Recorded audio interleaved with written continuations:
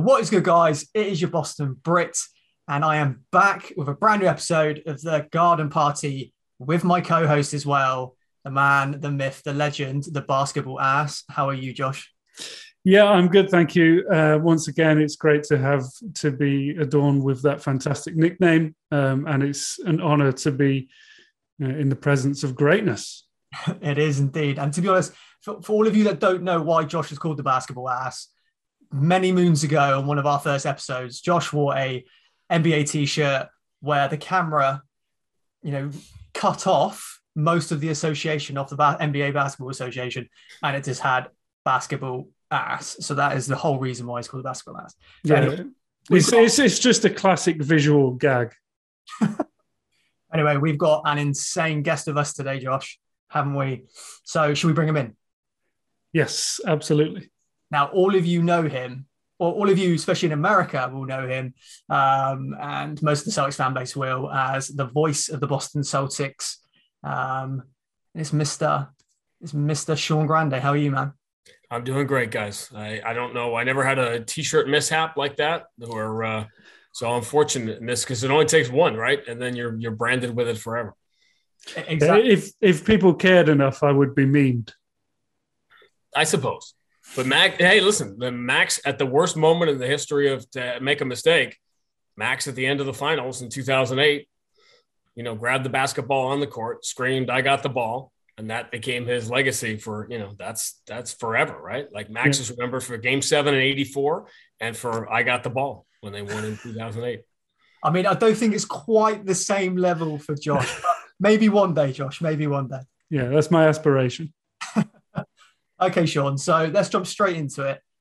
Well, our first question is, how did you get into basketball? Because obviously you are the voice of the Celtics. How did you get into basketball?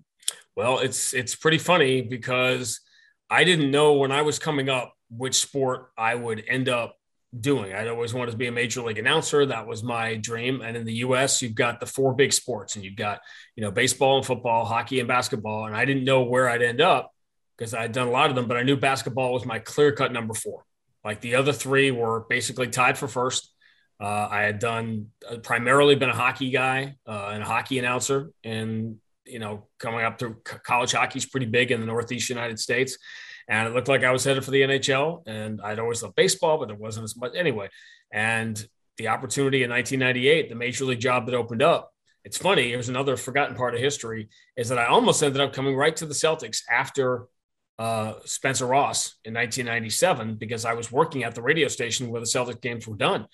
And they were all set to pass it on to me. And then when Rick Pitino came in, they wanted to go high profile with everything, and everything changed. And they didn't want some 25-year-old kid that nobody knew. They wanted to get an experienced announcer who had been there and been in the NBA, and that changed it. So from that point on, I'm like, all right, I got to go somewhere else. And the jobs that were open that year, there were a couple in the NHL, but the Minnesota Timberwolves TV job was open in the NBA. And I auditioned, and in about a 2-week span, it all happened. And my life has been, I realize now I'm going to be a basketball guy forever, but up until I was 26, 27, when that call came, I was probably going another way. And that's what I always tell anyone that wants to do this for a living: be ready to be able to do anything, whatever sport, you can do. The answer is always no. And it's funny talking to you guys in the UK because, and I try very hard not to say the word soccer when I'm doing fights that are in the UK because I do broadcasts that are all around the world. I know it's a dirty word because when you're in London or you're in Dublin or you're in Belfast, wherever you are, to use that word, everybody on the crew, in the truck and the audio guys, everybody is, local from there. So I try very hard not to use that word, but you have to in the States because no one knows what you're talking about if you don't. But I got a call once to do an MLS game. And this is 1998. I think it was a World Cup year because the regular announcer was doing some World Cup stuff. And they said, "Can you do soccer?" And I said, and the answer, as I tell every 20-something who wants to be into broadcasting, the answer is always what, guys? Yes. Yes. The answer is always, can you do so? Yeah, sure I can. I had never been to a game. I had never, whatever. But the answer is yes. This is how I ended up doing MMA years later without having it. You have to throw yourself into it and tell the stories. But so I've ended up as the basketball guy, and I was in Minnesota for 3 years. And the other part of that story is I thought I'd be there forever. And my wife at the time was from Boston. and wanted to come home, and the opportunity to do, I wasn't really crazy about leaving TV to do radio, but again, Max called me at my house in Minnesota and said, listen, I think we'd be really good together. I really want you to consider this. And 2 months later, I started as the voice of the Celtics, thought I'd do that for a couple of years. And Max and I would go to TV, and here we are 21 years later and still cranking out the hits. So would you say that the kind of, you said obviously that one of the key things for young broadcasters is to just be ready and always say yes to these challenges.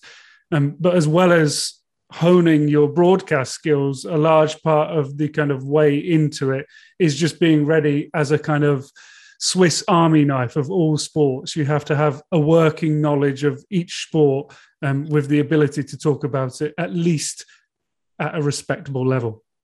And I've always believed that a lot of successful sportscasters have gone on to news and other things because sports is live.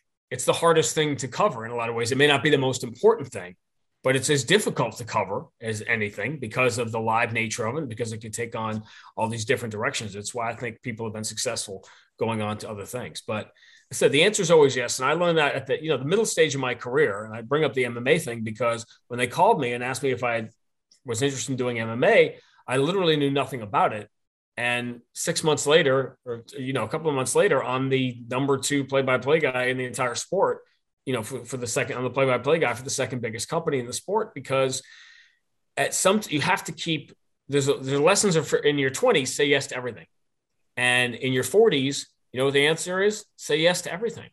Keep growing, evolve or die. And that was a point where I had done Celtics for a long time. Everybody knew me in the NBA, but you know what? Like in the MMA world, that was jumping off a cliff, because not only was I starting from scratch, there was a danger element to it too, because those fans who love their sport so much, and rightly so, they're just waiting for someone like me coming from the NBA, he's big shot NBA. They were waiting, right? Like this. Yeah, let's bring him in here. We'll tear him apart.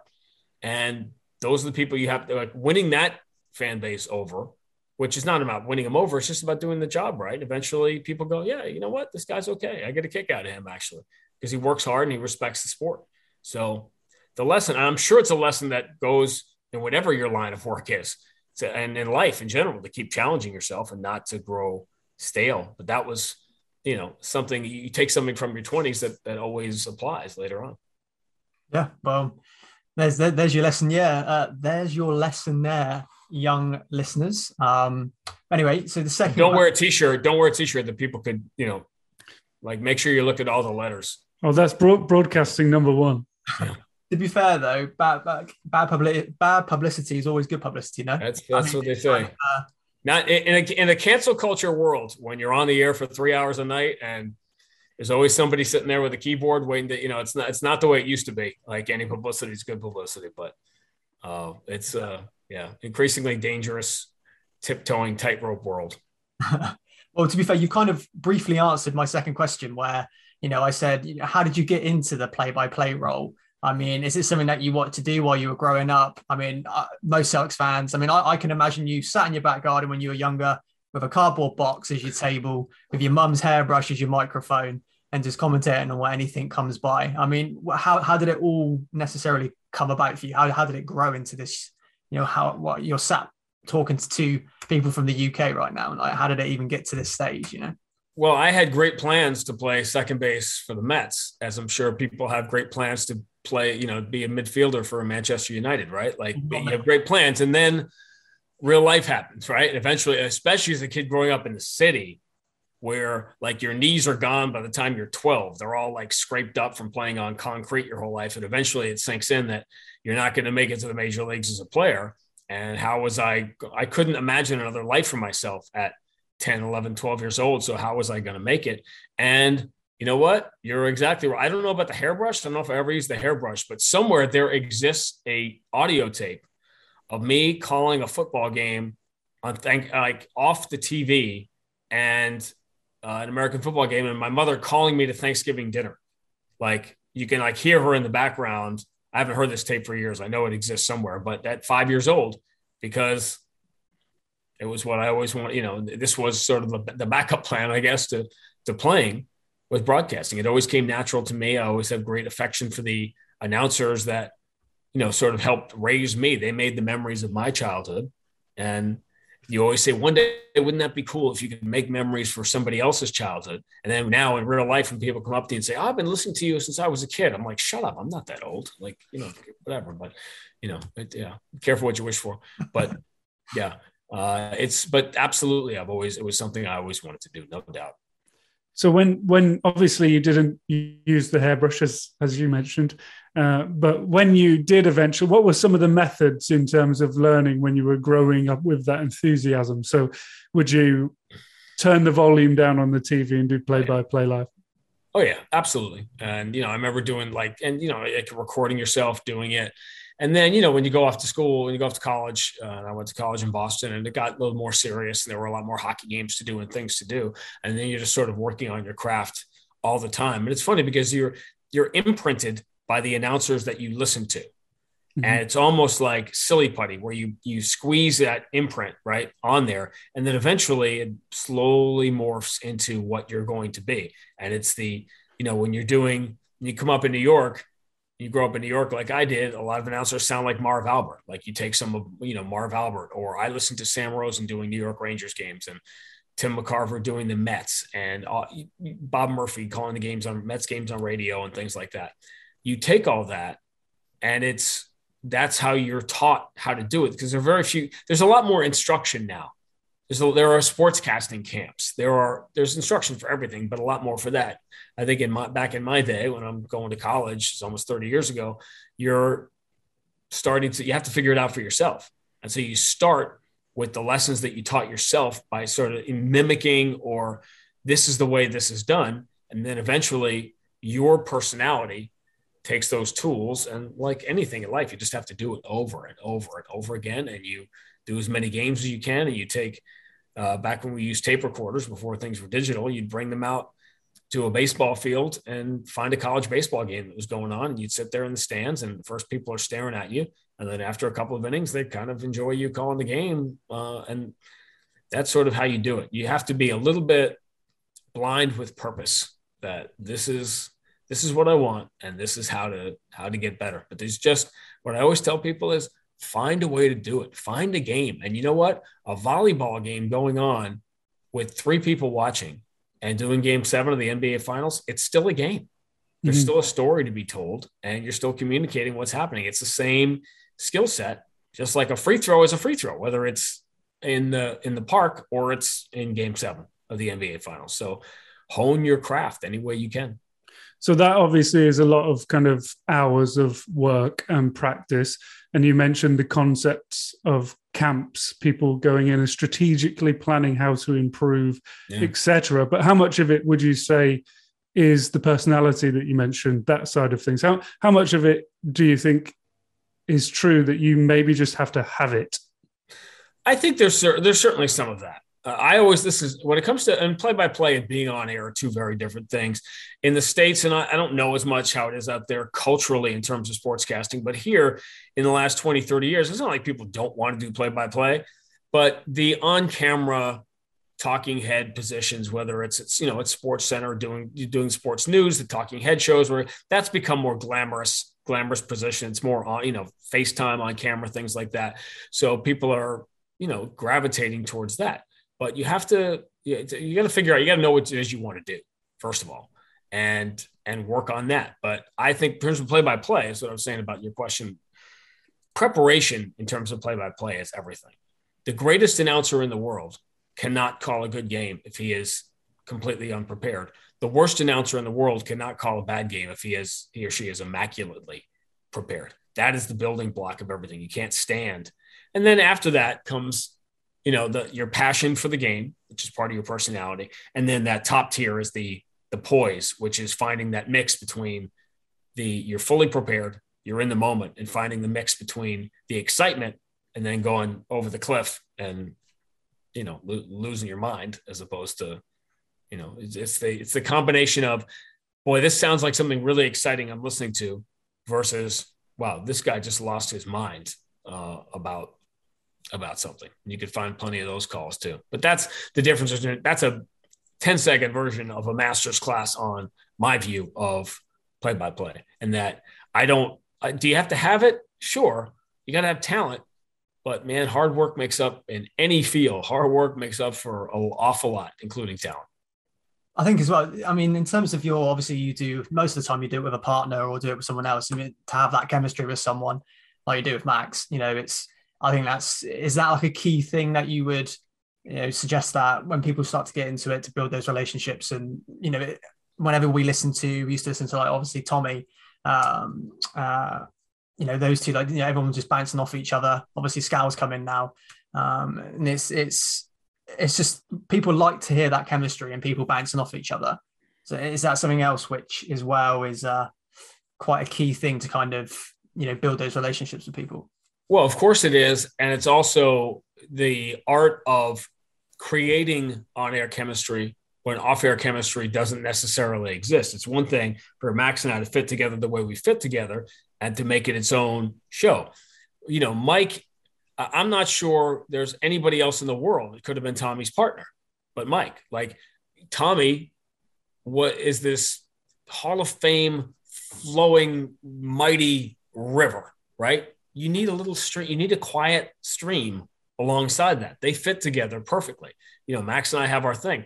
The question is, when you look at the partners, like the one of the nice compliments I'm lucky enough to receive is that people say, boy, I really, I like Randy with X. I like him with Y. Boy, he's pretty good with Z. And then you realize after a while, yeah, there's a reason you're saying that, because you got to be a point guard, particularly on television. So I remember reading a story about Jason Kidd 20 years ago, speaking of Scal, who played with him back then, that, Jason Kidd would figure out where his teammates, where do they want the ball? Where do they want it in their hands? Where do they want the pass to hit them? Where do they want it to hit them on the floor? Where is everybody comfortable? Because that's your job. If I'm doing the game with Max, I know where, Max and I could do it blindfolded. And obviously I'll tell you something if people don't know, I'll break a little story here on the podcast for you. A few people know, a lot of people don't. So obviously these last couple of years have been largely a disaster, doing remote broadcasts, trying to figure out accommodation. Max and I are back on the road a little bit, but there was a trip where Max didn't necessarily want to travel. It was Thanksgiving. It was a big holiday in the States. And I'm done with this not traveling business because I'm losing my mind trying to do these games. It was one thing when we had to do it. It's another one. It's like, oh, well, why not just stay and do it remotely? It's a terrible broadcast. It's a bad idea. Anyway, long story short, I said, why don't we try doing some games where Max stays in the studio in Boston and I'll go and do the game in person. And the Toronto-San Antonio weekend over Thanksgiving, that's what we did. And nobody knew. People who were working knew, but people who were listening couldn't really tell the difference, because Max and I are just, as we say, we can finish each other's sandwiches or whatever, you get the point, that it fits together. But when you're working with somebody new, all right, I worked with a guy named Jimmy Smith doing MMA for 2 years. Then when I went back last year, there's a new guy, Big John McCarthy, the legendary MMA referee. All right, where does he want the ball? Now Josh Thompson is there. And where does he? So eventually you figure out where everybody wants the ball, and you make it work. So yeah, the chemistry is important, but you got to work at that, particularly on air. Like if I'm working with a new analyst, I was going to say Doris, but I have Doris because I've been watching her for years and she's a dear friend of mine. But if somebody completely new, who I had never worked with before, let's say, all right, go to a game with Richard Jefferson. All right, let me watch some Richard Jefferson games. Let me see what he's doing and where he wants the ball. It's my job to make it easy for him. So chemistry is important, but it's also, you can't force it. So you got to make your own on-air chemistry. Same thing with players, by the way, fitting together. Some naturally do, some have to work at it. So, to be honest, we're getting a lesson right here. I mean, we need to write this down. We need to get a book. So it sounds like you're primarily you often take the role of a facilitator, basically, in your role, and you're able to kind of ensure that you get people the right touches and let their personality shine through. Well, and we have to do that. But which I'm not letting you do right now, but where are you? What are you doing? Are you doing a hockey game on TV? Are you doing a basketball game on radio? Are you doing a baseball game on radio? They're all different as far as play-by-play analysts, where the analyst comes in and things like that. But TV is an analyst medium, and you are there to be the glue, caption the pictures, and make sure the analyst is set up on replays and getting his points across. On radio, there's not on radio in an action sport, in basketball and in hockey, analysts got to get in where they fit in.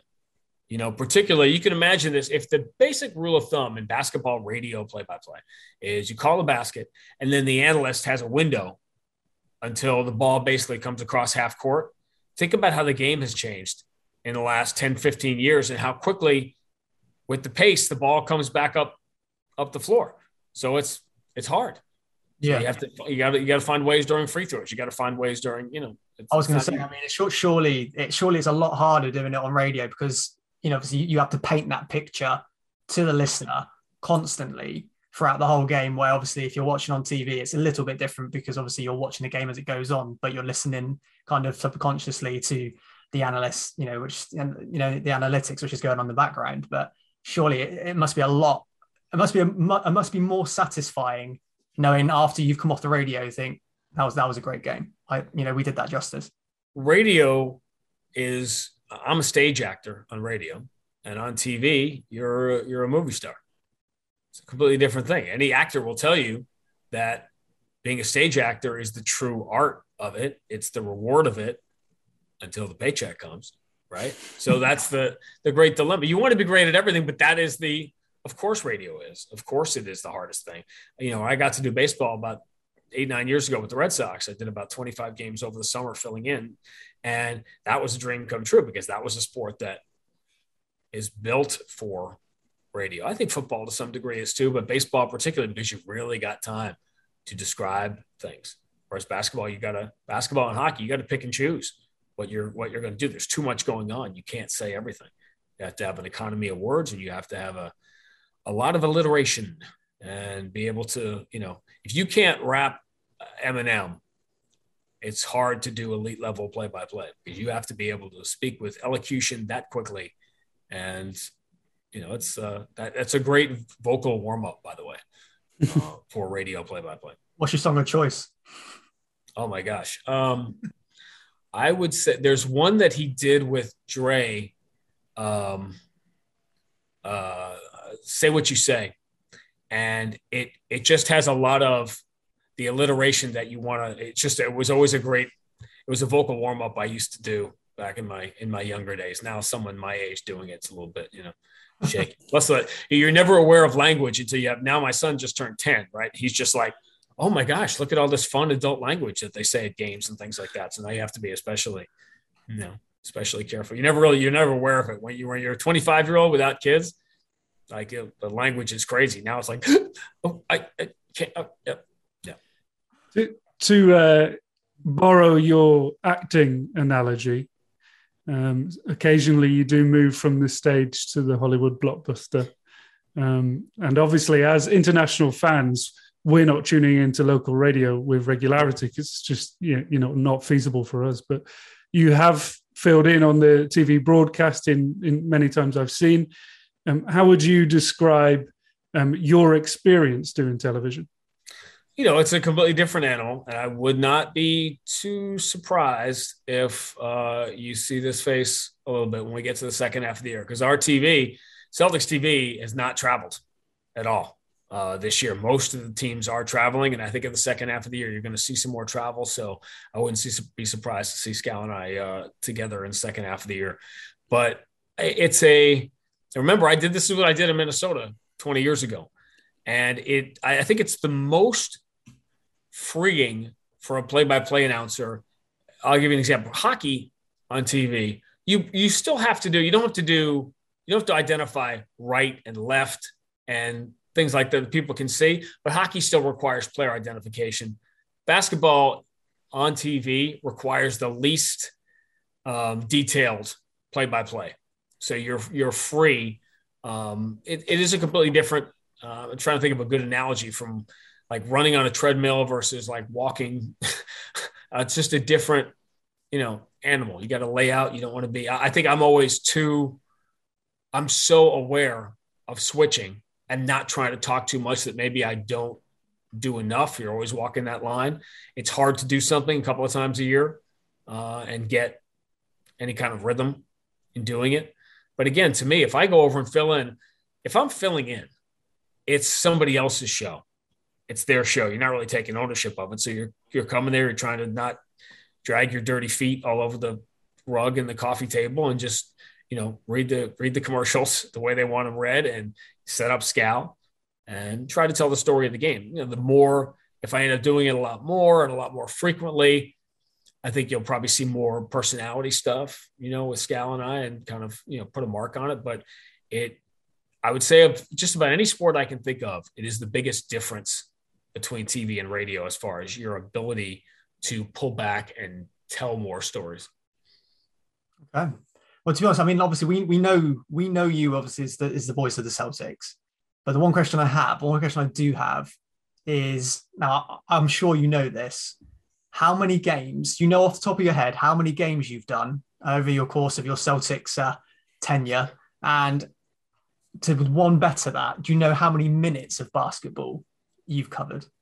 I certainly have no idea how many minutes. The reason I know the games is because it's come up recently. I know somebody was keeping track of it at one point because I had done like 1,000 games. Marv, Iron Eagle, and I were the only ones to do 1,000 games before we turned 40. That's so correct. Because of that, I know the only reason I'm mentioning that is because somebody knew that. So once you have that count, it came up, and I know I did my 2000th. It was a bubble game in the playoffs. Was 2000. But the reason it's funny you'd ask is because Chris Forsberg, I know you guys follow everybody who does covers the team. And we were talking about this. It recently came up. Max and I together, we think it's very hard to gauge the number of games that Mike and Tommy did because Tommy missed so many games over the last few years. But we think there is growing sentiment that Max and I are about to pass Mike and Tommy for most games together doing Celtics. Because I know that somebody brought this up, at some point next season, Max and I will have done our 2000th together. And the feeling is, and that started this whole weird email that I was reading late at night that I got from somebody that Mike and Tommy didn't get to 2000. So therefore, and I kind of lost it, but that's the only reason I know that is because I knew that 1001 because that people made a thing of that.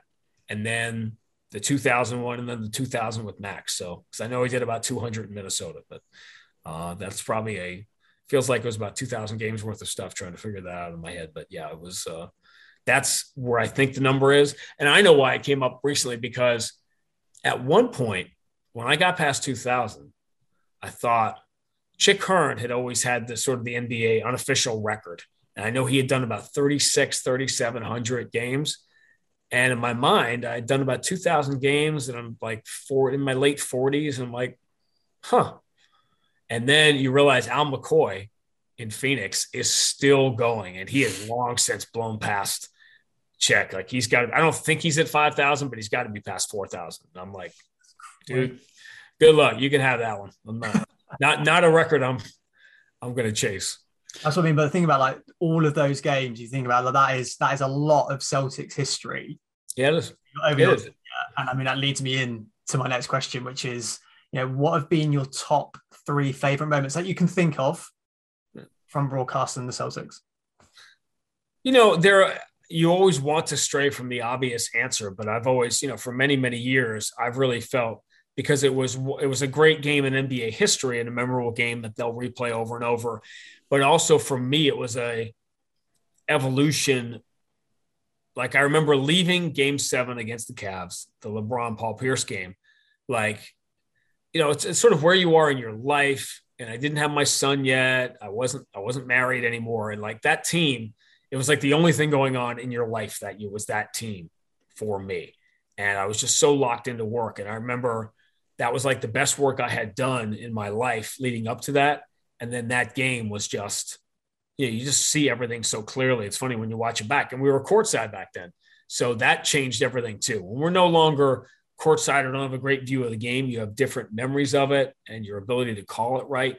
But that's usually the first one I mention. I talk about Game 7 in 2010. I never thought the 2010 finals were great, but I do remember thinking before it started that it was going to go 7, to where when Mike Breen walked over to me before Game 1 and said, "What do you think?" And I said, I think this is the one they're going to remember you for, because I knew I just felt like there'd be a seventh game. And my memory of it, and not so much that the game was great, but Doris, who I mentioned earlier, Doris Burke, who's going to be doing the game, she's coming tomorrow night to do the Golden State game. She was sitting next to me in the games in LA. Her seat was right next to mine. And at one point we were sort of kicking each other under the table. Like, do you believe where we are? Like, the whole world is watching this and we are in the middle of it. And the most famous celebrities that you can think of are behind us.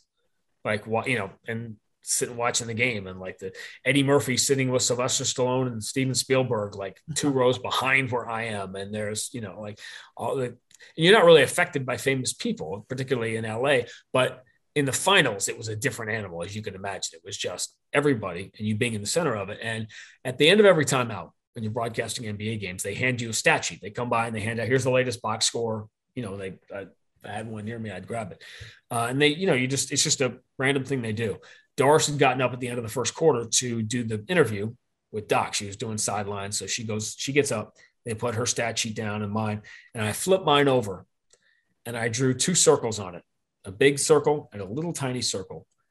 And I put it in front of her, and the big circle said world and the little tiny circle said us, because it felt like, when she sat back down, it just felt like, look where you are. I remember that day. I remember getting on the bus just thinking, you're going to be on a podcast 15 years from now, and someone's going to ask you about calling game 7 of the finals, and just like try to remember that day. You were at the epicenter. Right. Yeah, there's no question. And it's funny, I talk about 2002 now a lot more, my first year with the Celtics, only because of what's happened in Boston over the last 20 years. And that the difference, when I first came back from Minnesota, that first year was the year the Celtics ended the playoff drought. I went all the way to game 6 of the conference finals. And this town wanted to have a parade for that team. The excitement was it was insane, because it had been so long since they had any taste of it. And here they are with a 2-1 lead and the conference finals, a chance to go to the finals. Flash forward, flash forward to 18 years. 2020 Celtics go to game 6 of the conference finals and lose. And people here were spitting on it. And conference finals, they didn't even get to the finals. And that's what happens. This is why people in the States hate Boston right now, because you've had 20 years, 6 Super Bowls, title town series, NBA title, Stanley Cup, and the standards have changed. And it's really that the evolution of these moments, which you try to appreciate, what you're asking about. Granted, Brad Stevens, it's his own fault, because that team sort of exceeded expectations every year, 15, 16, 17, and it built it up to where people just assumed, with all the other teams winning championships, that the Celtics would too. And so you say a stat like this, in the last 15 years, this is 15 years now in the NBA, nobody has played more playoff games or won more playoff games than the Celtics. Now, if I had told you in 2007 that 15 years from now I'd be saying that, it was inconceivable. Yet here it is. And if you tweet that number, I guarantee you, do this as an experiment. Tweet that statement tonight. And I guarantee you, what are the replies going to be? Well, they only won 1 championship, though. Right. So they plummet from first in playoff wins to tied for 4th or 5th in championships, if you do it that way. But it's a matter of what success is. And, that it was obviously the question was about memories, but it's different now, the perspective of it. As we're talking, last night, Isaiah Thomas made his debut in the G League and had a crazy game where he scored 42 points and 8 assists without a turnover. I think as a body of work, that 16-17 Isaiah Thomas season was full of so many memorable moments that was a pretty cool thing to be able to document also. I was there for probably the peak week of the IT run. So I think he had the Raptors, Pistons, and Lakers, and he went kind of 47, 42, and 38 in a row. And then we had the the Super Bowl Sunday Clippers game with Paul Pierce's return. And that was just an unbelievable time to be an Isaiah Thomas fan.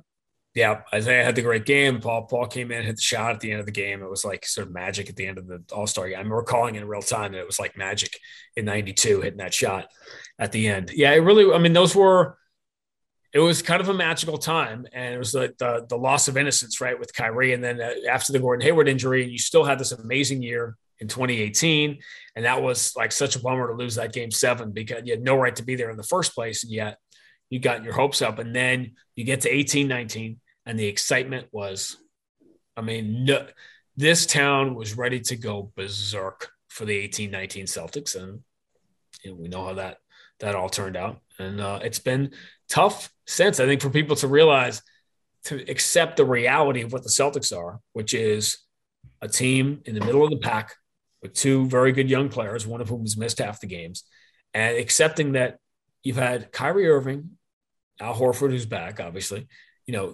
all this extraordinary Marcus Morris, Terry Rozier, everybody, all these people have left.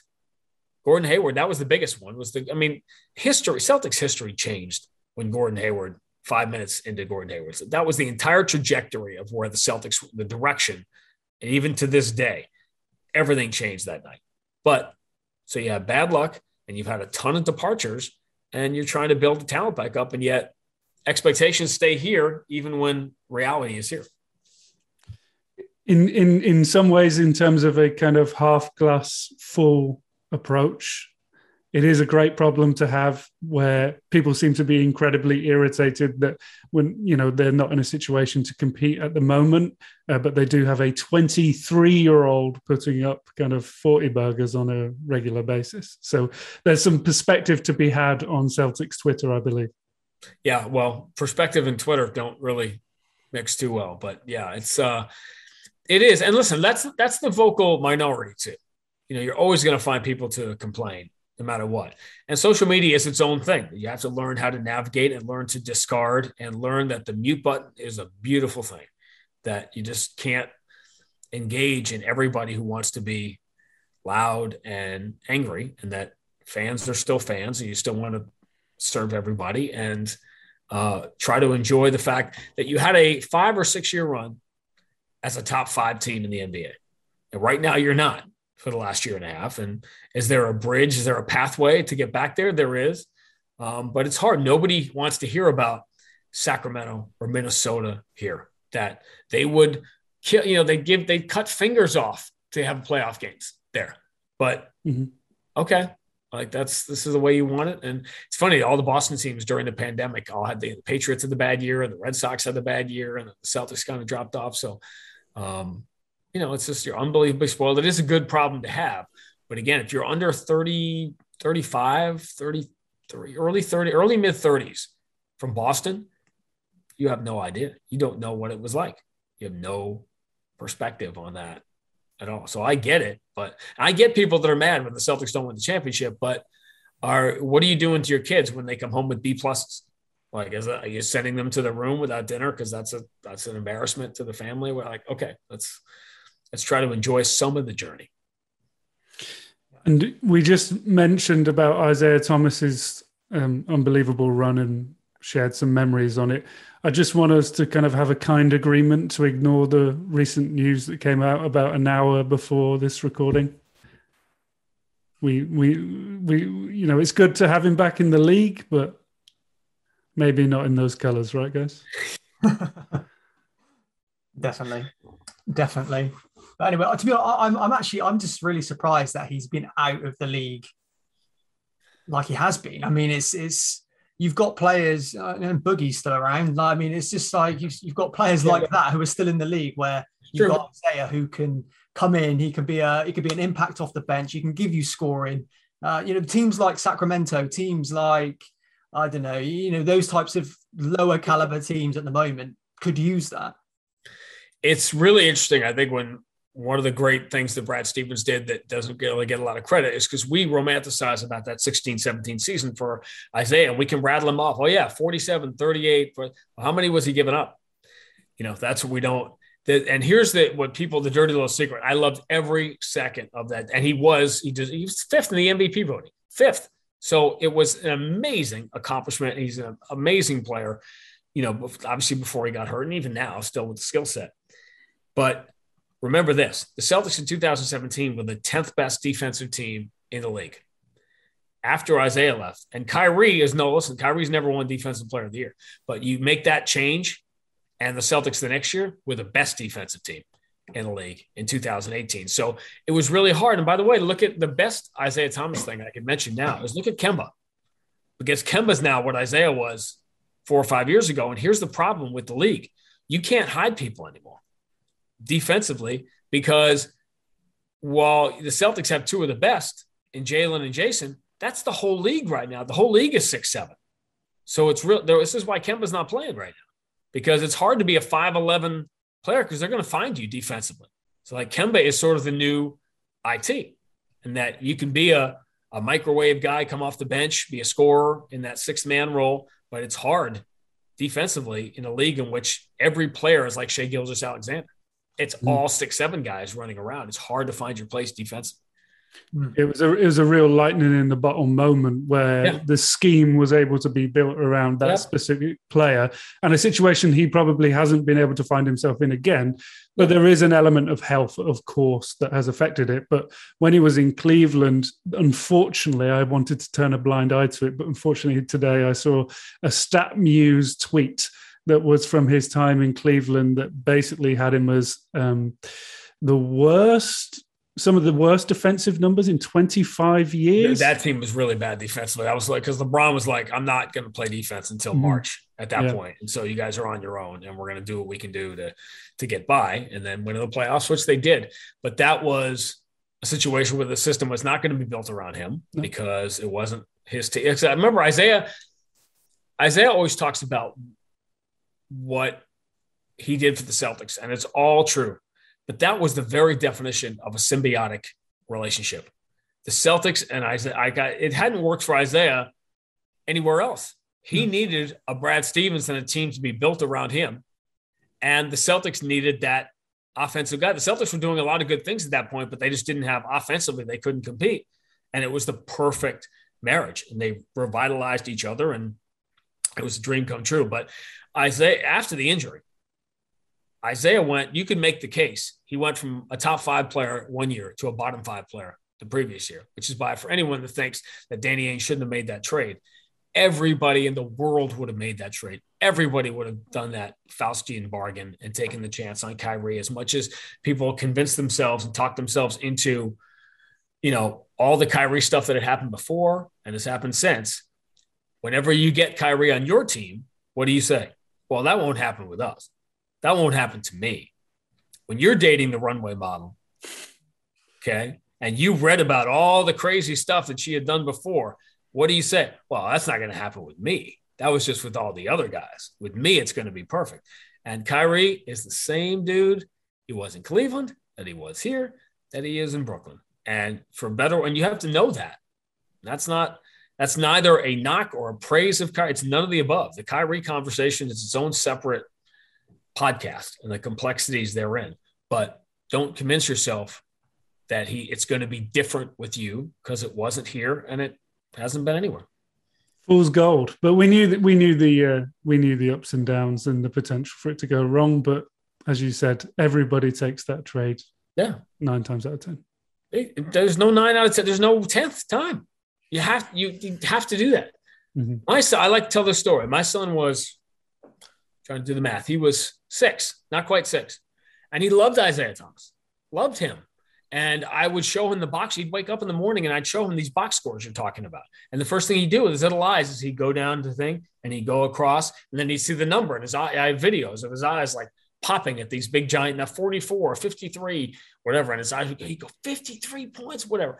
So he loved Isaiah Thomas. And he was with his mother the day of the trade, which I had a hunch something was going to happen. And I talking to him on FaceTime, and I said, so buddy, we got to talk. You remember that thing I told you about that might happen, right, with Isaiah Thomas getting traded? Because I remember my favorite player when I was a kid getting traded, and it's a very traumatic, horrible thing.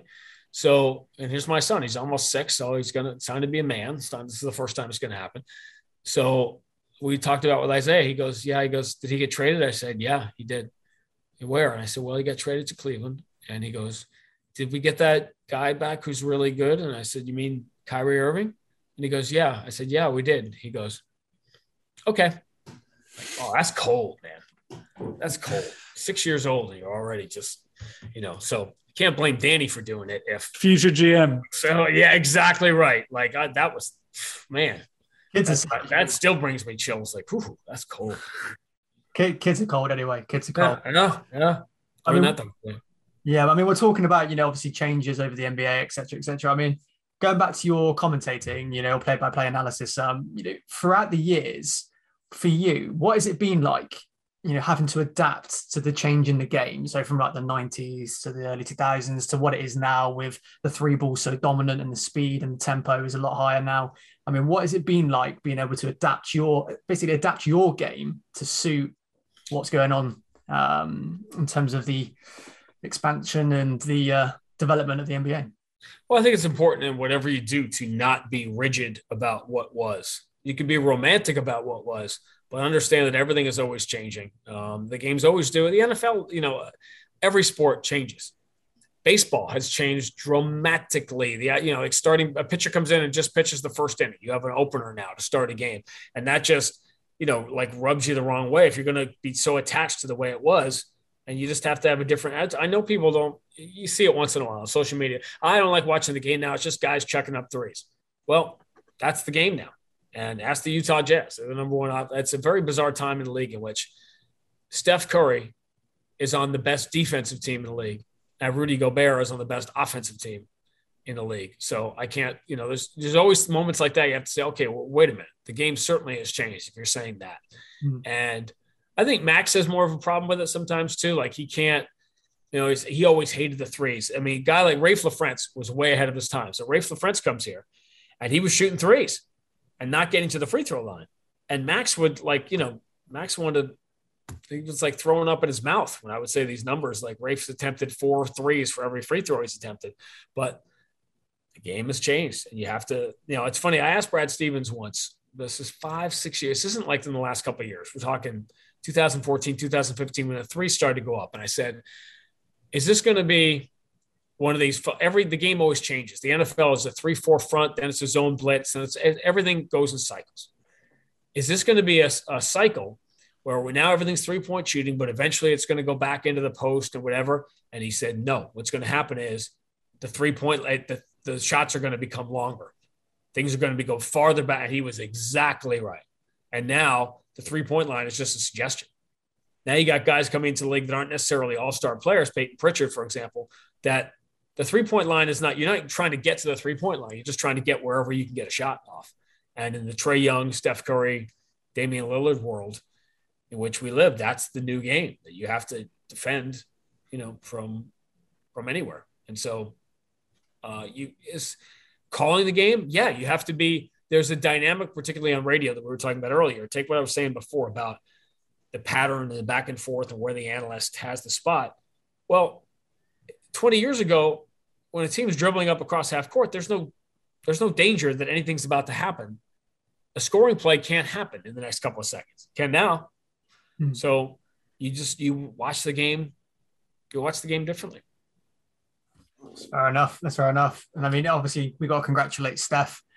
He overtook Ray the other night, and the fact he's done that, and the fact he can probably add another, 1,000 or so within his career on top of that as well. I mean, the guy's ice cold, and he's unbelievable from the three, and some of the shots he does take as well. You think, how has that gone in? How have you manufactured that to go in? But it just looks effortless, and it just looks so clean as well. So yeah, big congrats to him. Everything in life that looks effortless took an extraordinary amount of effort to perfect. I think that's a good life lesson when it comes to Steph Curry or anything you see. The hours of work that you don't see that went into it. And I love Steph. I wish he could have waited one more game. Selfishly, it's so funny. I was tracking that from the start of the year on social media with the idea that, even the opening night, I tweeted something, you can find it, where I said, there's 20 something games till they get to Boston. He'd have to go crazy, but it's not out of the realm of possibility. And I was thinking there's a 10 or 15% chance it could happen, but there's no way he's going to break it by then. Like it would have been late. And then the idea that it was going to happen before he got here was impossible. And then even the last couple of weeks, I was like, I knew he needed to sit out one for it to happen. But it was pretty apparent. I think I said even on the air like 2 weeks ago, it was obvious everything was headed for New York because Reggie was going to be there. It would have been, I mean, Boston would have been poetic too because Ray had done it on that floor with Reggie there 10 years earlier, but it happened the way it was supposed to. Yeah, that's the Celtics slant on it is obviously Ray's involvement in it. And I was thinking about it the other day, and it's actually impressive that Ray's reign lasted around a decade, because considering the change in era that Nathan mentioned, and also the uplift in threes attempted that you mentioned, Sean, respect to Ray Allen for that lasting so long. It was just a testament to how impressive his shooting has been. There was one other element to it, which is that how cool would it have been? Remember, if this goes another game, Ray would have been here. And maybe that would have been the thing that started to, melt some more of the ice. Now it was a secondary element that we were thinking about, that what a cool thing to have Ray here for that, which maybe would lead to the inevitable, reunion, which we haven't even been able to have because you can't do it till that Ray thing is fixed. Well, I think eventually he'll. Obviously we've got KG's jersey retirement in March, I believe, isn't it? So, yep. I see they have made up on socials. So I think hopefully he'll be there as well. I know I'm going to be there anyway, but hopefully he's there as well. It'd be nice to see. So should we talk about the Celtics this season a little bit? Now, obviously, the start of the season saw a hell of a lot of change with Brad moving up. And then Ime coming in, and loads of people out the door, loads of people in the door. I mean, just as a whole, what did you make of it when it happened? I was not in the least bit surprised that Danny stepped down. I consider myself fairly close to the guy. I'll tell you what my text to Brad was when I found out that morning. I said, listen, if you wanted to get out of the pregame interview, there were other ways to do it without having to do something this dramatic. That was stunning even to me. As close as, those of us that are closest to it were still like, whoa, okay, that happened. I think when history is written, the bubble experience and the season before had taken some toll on Brad. And as I've said already, so I said 5 times already, my son is 10. You're keenly aware that there's a small window where you are still cool versus, Dad, just give me the car keys. I want to go out with my friends or whatever. There's a very small window, and you be at every moment. One of these, this thing about, listen, my life is about travel. I live on airplanes. That's what I do. This last year and a half, you're never going to hear me complain. I got a year and a half with my son. I got to go to every hockey game. I still coach his baseball team. Everything was tremendous that way. So I was keenly aware of all these moments when they happened. Brad has 2 teenagers, right? That part made sense. I love the Ime hire. I thought it was such a sea change year, right? For coaching and leadership in the NBA. And there were so many, it led to a glut of really interesting candidates, Chauncey and Jamal Mosley and, Becky, and even talking about Carol Lawson. And it was a fascinating time. So I think the change is exciting. And I think, again, tempering the expectations that people might have, this is a really important year for the Celtics. This is the year where you have to decide about Jason and Jalen. We know what they are as players. They're elite NBA players, not even in their prime yet. A couple of years from really getting deep into their prime, and they like each other. They get along. All that's good. But the question that has to be answered this year, and it's hard when one of them has missed half the games. The question you have to answer now is, do they fit together? And once you decide one way or the other, and I don't know what the answer to that question is. I know some people have drawn a conclusion. I'm not sure I'm there yet. I don't think it's that easy an answer. But once you decide, then you got to go and, build around them and add guys. And you've added some veterans here, and it's, fine. But obviously this is not a championship team as constructed. It's hard to do that on the fly. And by the way, where would the Celtics, for everything the Nets are doing, the Nets are an elite team, where would the Celtics be without that trade? You have to be able to you have to pick high in the draft. How do you get elite talent if you're not picking high in the draft? And the Celtics have been too good for too long. And, to have Jason Tatum and Jaylen Brown because of that Nets trade is this unbelievable gift that gives the Celtics a chance or a pathway, to get back. And that's the thing as well. I mean, what would you add? If you were Imi, if you were Brad, obviously Jalen, Jason, they're staying at the Celtics. Who would you want to piece together? Who would you bring in? If you could think of a player off the top of your head that you think would complement both of them, who would you pick? Well, the problem is getting that player without giving up one of those two, which almost seems impossible. And that's going to lead to the obvious question, which is, like, to me, it's becoming increasingly obvious to me that Karl-Anthony Towns is that's the perfect target because he complements whatever. And that, as much as for all the Bradley Beal conversation, there's no knock on Bradley Beal, but that's not to me, Beal, Tatum and Brown is not the same as if you have to move one of them for Karl-Anthony Towns and then you go and bring Bradley Beal in, but then you add an elite guard as a free agent and you have Tatum, Beal, and Towns, Jaylen Brown, whatever. I mean, everybody's got an idea of how you go, but this is I think the decision that has to be made.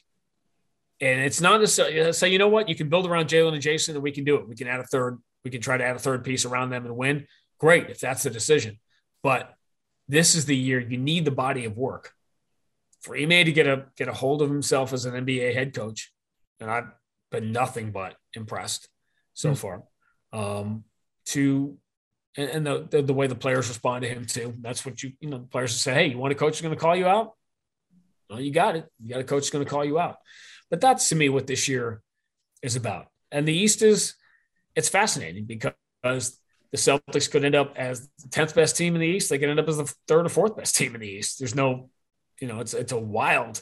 That's the other thing. You're trying to do this while you've had the deepest and toughest Eastern Conference in a quarter century is interesting too, is we're talking only 5 of the 15 teams in the West have a positive scoring differential, which to me is the real sea level of 500. Is like, are you scoring more points than the opponents? And only 5 out of 15. It's crazy. Phenomenal. I didn't know that. I think he may have. The fans want to fall in love with him. You can feel it, but the fans are smart enough to know, well, I don't want to, get my heart broken here. I mean, to be honest, Danny's gone to, obviously Danny's now been appointed. Yeah. And a whole of Celtics Twitter's going into meltdown because everyone seems to think we're going to get Donovan Mitchell. So it sounds as though it's the kind of unicorn, versatile big that you think is the kind of the real aim for. Well, I think that complements. What don't you have? Mm-hmm. Look at Gordon. I mean, you had with Gordon Hayward here, and we're coming off a night where Gordon Hayward had like 42 points on 19 shots or whatever last night. Gordon Hayward here was the third guy playing that spot. Like you had your 3 best players with Kemba all playing the same position. So you got to figure out a way to have a group that fits together. Mm-hmm. And, you could argue Steph and Clay, are they the same? They're not the same player. Steph is more, they're not the same player. Jalen and Jason, by the way, here's a number stat. You can make stats do whatever you want them to do. But this is a trend that I think is interesting under the umbrella of this discussion. We have 28 games or whatever the Celtics have played, body of work. And we have enough, half of them with Jalen, half of them without. So what's the difference? What do the Celtics look like this year so far? It's not a huge sample, but it's enough to draw an interesting to discuss this. Offensively, without Jalen, the Celtics actually have been a little bit better, a little bit more efficient. Credit a lot of that to Schroeder having big games when Jalen's been out, but the offense hasn't been affected. In fact, it's been a little bit better. The defense without Jalen craters.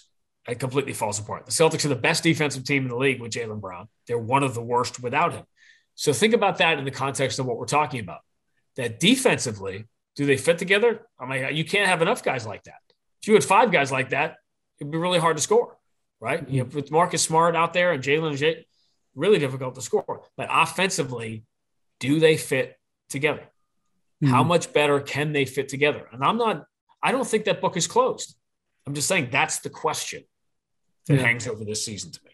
And there's so much nuance to that as well. People can show as many compilations of them passing the ball well to each other, to the weak side. But the issue is, what you're saying isn't they can't fit together on the basketball court. You're saying what is the ceiling of the fit? Does it get to that kind of desired championship level that Boston fans, as you mentioned, have become so accustomed to?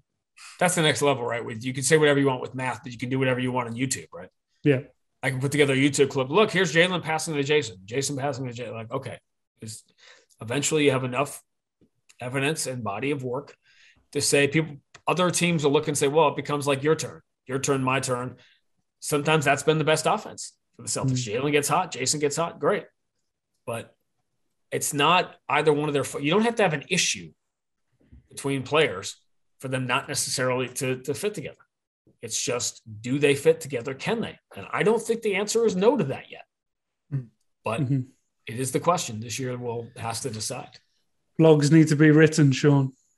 One of my favorite jokes of all time is the old Jerry Seinfeld joke, back when there were newspapers, kids, that two guys walk out of the newspaper at the end of the day, and one guy turns to the other one and says, everything fit. We just made it. Like one more thing happens today and we're screwed. And that is a brilliant joke because the point being, the underlying message is column inches have to be filled, blogs have to be written. And again, I think if we had more of a sense of humor about it, like trade rumors and all this other stuff, and took it more with a grain of salt, as opposed to, but everyone just wants all this stuff to be true. So then it takes on a life of its own and you're forced to answer. Jason Tatum doesn't want to win, says an anonymous Really? Okay. At what point do you not even acknowledge the nonsense and all that? I was told Danny this. I thought it's easier to be a GM in the time of crazy rumors every day, because just the more nonsense for you to wade through. It's more distraction. It's more, misdirection. Yeah, absolutely. I mean, we're almost coming to the end of the podcast. Obviously, I've got one more question for you before we get you to do your best British accent. So basically what that is that, what do you see in the next 5 years for the Celtics? How do you see the next 5 years playing out? Like if you could stab a guess at it, do you see a championship? Do you see more progression? Do you see a dip? Like what in, from your professional point of view, how would you go for the next 5 years? I think that, from a prediction standpoint, I think Brad is going to be active. I don't think he's going to be overly patient in this role. I think he was waiting for December 15th to get here, to really start the juices flowing. Mm-hmm. I think changes are going to come. If you're asking me, if the question on the floor is this a Jalen Jason team for the next 5 years, or does one of them get moved? I feel like I almost have to say, gun to my head, I don't want to see it happen, but my feeling is that one of them does. I don't know why I think that. I just think it. In order to make the, that opening break, right, when you're playing pool, like to break up the logjam, to start it over again. Because as we said at the beginning, the tolerance in Boston to be a 47-win, 10th best team in the NBA, 8th best team in the NBA, most places is good enough, and here it's not. So there's almost more pressure to go for broke here, and it's better to take a shot, and roll the dice on, you make the Kyrie Irving trade. You got to go for the whole thing here. And so because of that, I do think changes will probably come. I think that this year's team can play their way out of that. If they overachieve and if the answer to the question we were asking earlier is yes, then maybe there won't be major changes. But as much as we listen, I don't think there's anyone that loves Al Horford more than I do, or his sister, but Al was brought here to be a contract. So he's helped the team. Schroeder was brought here to help the team. But the reality of the salary cap age and how you have to build a team is that those are pieces now to make your team better for, again, 5 years from now. Is Al Horford still going to be on this team in 5 years? And we know the answer to that is no. So you have to, look at things as looking at more that the pieces are in place to make more significant moves. And you spoke about knowing both of them fairly well, and you have said that kind of Brad, you suspect, will be active as a GM and ready for these moves and always looking for the move. And we know that Ainge did pull off some of the most incredible trades that you could ever imagine. But he did gain a reputation as someone who was a nearly man and had his fingers in the pies, but didn't quite go for broke in the end. Do you feel as though that will be a dramatic change in culture? I think that when it comes to a lot of that stuff with Danny was, again, we read rumor. It takes two people. You got to get the guy on the other end of the phone to do it. And this is the problem. Danny doesn't control time and space. If he wanted to stockpile all those draft picks and make a move, you got to get the guy on the other end of the phone to say yes. And by the way, one of the moves that Danny did not make that would not have worked out well, he tried. A perfect example is draft night in 2015, Terry Rozier draft. Danny tried like heck to move all of these pieces and all the stuff to make this big move because he wanted Justice Winslow, yeah. Who knew, right? Like it turns out that was the whole – that you ended up with Terry Rozier instead. And you try, but Michael Jordan, for some reason, said no because he wanted Frank Kaminsky.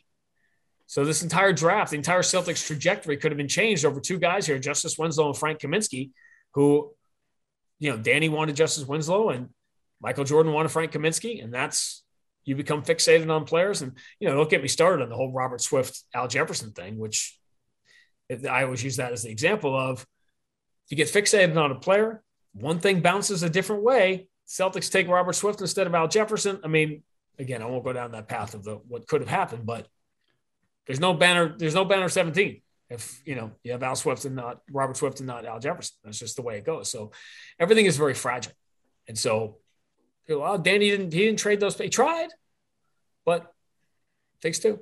And he picked up that rotation largely from not making trades that, if they did happen, retrospectively, they look bad, Nobody ever says that. Nobody ever talks about that. Exactly. But bargaining all the chips on the table that ended up being Jalen and Jason for the likes of DeMarcus Cousins and Paul George. And you have to have perspective. You can do it if you want with the Kyrie thing. Oh, he doesn't make the Kyrie trade and you keep that pick and you get, you could have drafted Shai Gilgeous-Alexander. Well, you know what? I mean, you could do that with everybody. Listen, how many GMs right now this week are getting phone calls from people from 10 years ago about Steph?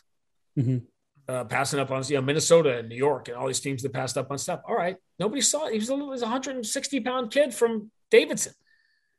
It's amazing he went as high as he did. People say the same stuff about Giannis.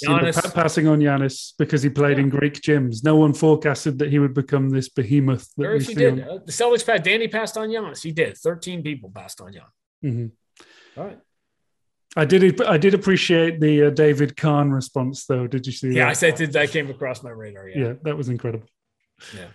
Okay, well, Sean, that has pretty much come to the end of the podcast episode. But before you go, me and Josh like to try and get our guests to do their best British. Tell me this. Why? What's the point? Like, why are we doing this? I mean, it's not too bad. It's not too bad to make us look foolish. I've heard worse on professional dramas, Sean. Yeah. When you usually have an American try and play a British person, it's you've done a lot better than what they do. So I can't imagine anyone not being like that. Just must sound terrible when somebody tries to why would you even try? I always love inflections because in the States we have Boston obviously has its own accent. The Philadelphia has a very unique accent, that people do. Like when Brett Brown was coaching the Sixers, he was a Boston guy in Philadelphia. So if you're me, you love hearing voices and accents and all these different things. But it sounds terrible. Like, why would you even? I mean, to be fair, we've got so many accents here in the UK. I mean, as soon as you go up north, it starts to get less and less. You can't really understand what they're saying the further you get up the country. But it's it's always fun. But anyway, Sean, honestly, really, really appreciate your time. Thank you for coming on. Obviously, you've taught probably the listeners so much about the play-by-play. And it's great to listen to your insight. And obviously, good luck for the rest of the season. And hopefully we can get you back on at some point. Thank you guys. I love the passion. This is what it's all about. This is why we do what we do, is because you guys love it so much and create all this content. And this is the whole point of it is not fans on Twitter complaining that you didn't win the conference finals. Like, this is, you guys this is what loving a team is about. Yeah, we're more of the realistic fan base, is what I would say. We'll see you next time we're on Causeway. Yeah, absolutely. Okay, well, Josh, how much of a insane episode was that? It was an absolute pleasure to speak to Sean. Obviously, incredibly insightful, and it was great. He's a familiar voice to us, but as I mentioned, we're more attuned to the League Pass experience, and we are more attuned to the TV experience because that's how we consume our basketball. But I love radio broadcasts. I'm someone who grew up listening to a lot of kind of radio in my parents' car, listening to the sport on the radio. And I love the romantic stories about kind of American sports fans, certainly in Boston, really kind of living on sports radio, especially in the kind of 70s and 80s. So major respect to hearing a proper giant of that industry. I mean, to be fair, you were quite lucky that you got to listen to sports in the car when you were growing up. I mean, I had to listen to Country and Western and Shania Twain. So, I mean, I wasn't as lucky as you. I thought you were going to say the Archers. So I'd take Shania Twain over that. Well, my dad used to love all this country stuff, and it was, absolute nightmare. So anyway, it was amazing having him on. And so we do have obviously another guest as well, which we are going to be talking to. We've got loads of guests hopefully coming on the podcast throughout the rest of this season. Now, obviously, I know we've had a little bit of again, at the start of the season, we said we're not going to have a lull this time. We're going to plow through all the time. But we had to have a little break for some reasons, some personal reasons. But we are back again. I think that's going to end up being our catchphrase, where people are just going to take the piss out of us. We are back. 6 months later, we are back. So it's what it is. We're in full swing. Yeah. Anyway. That is it. That is it for another episode of the podcast. Obviously, this is going to go out on video as well. So if you don't already follow, I will set up this bloody YouTube, which will be dedicated to That UK Celtics podcast and the Garden Party. So you can go and subscribe to it, and you can see mine and Josh's lovely faces every Wednesday, which every Wednesday is going to be the episode drop from that one. So you guys voted on it. So we're going to do what you say. So yeah, that is it for another episode. Until next time. Peace.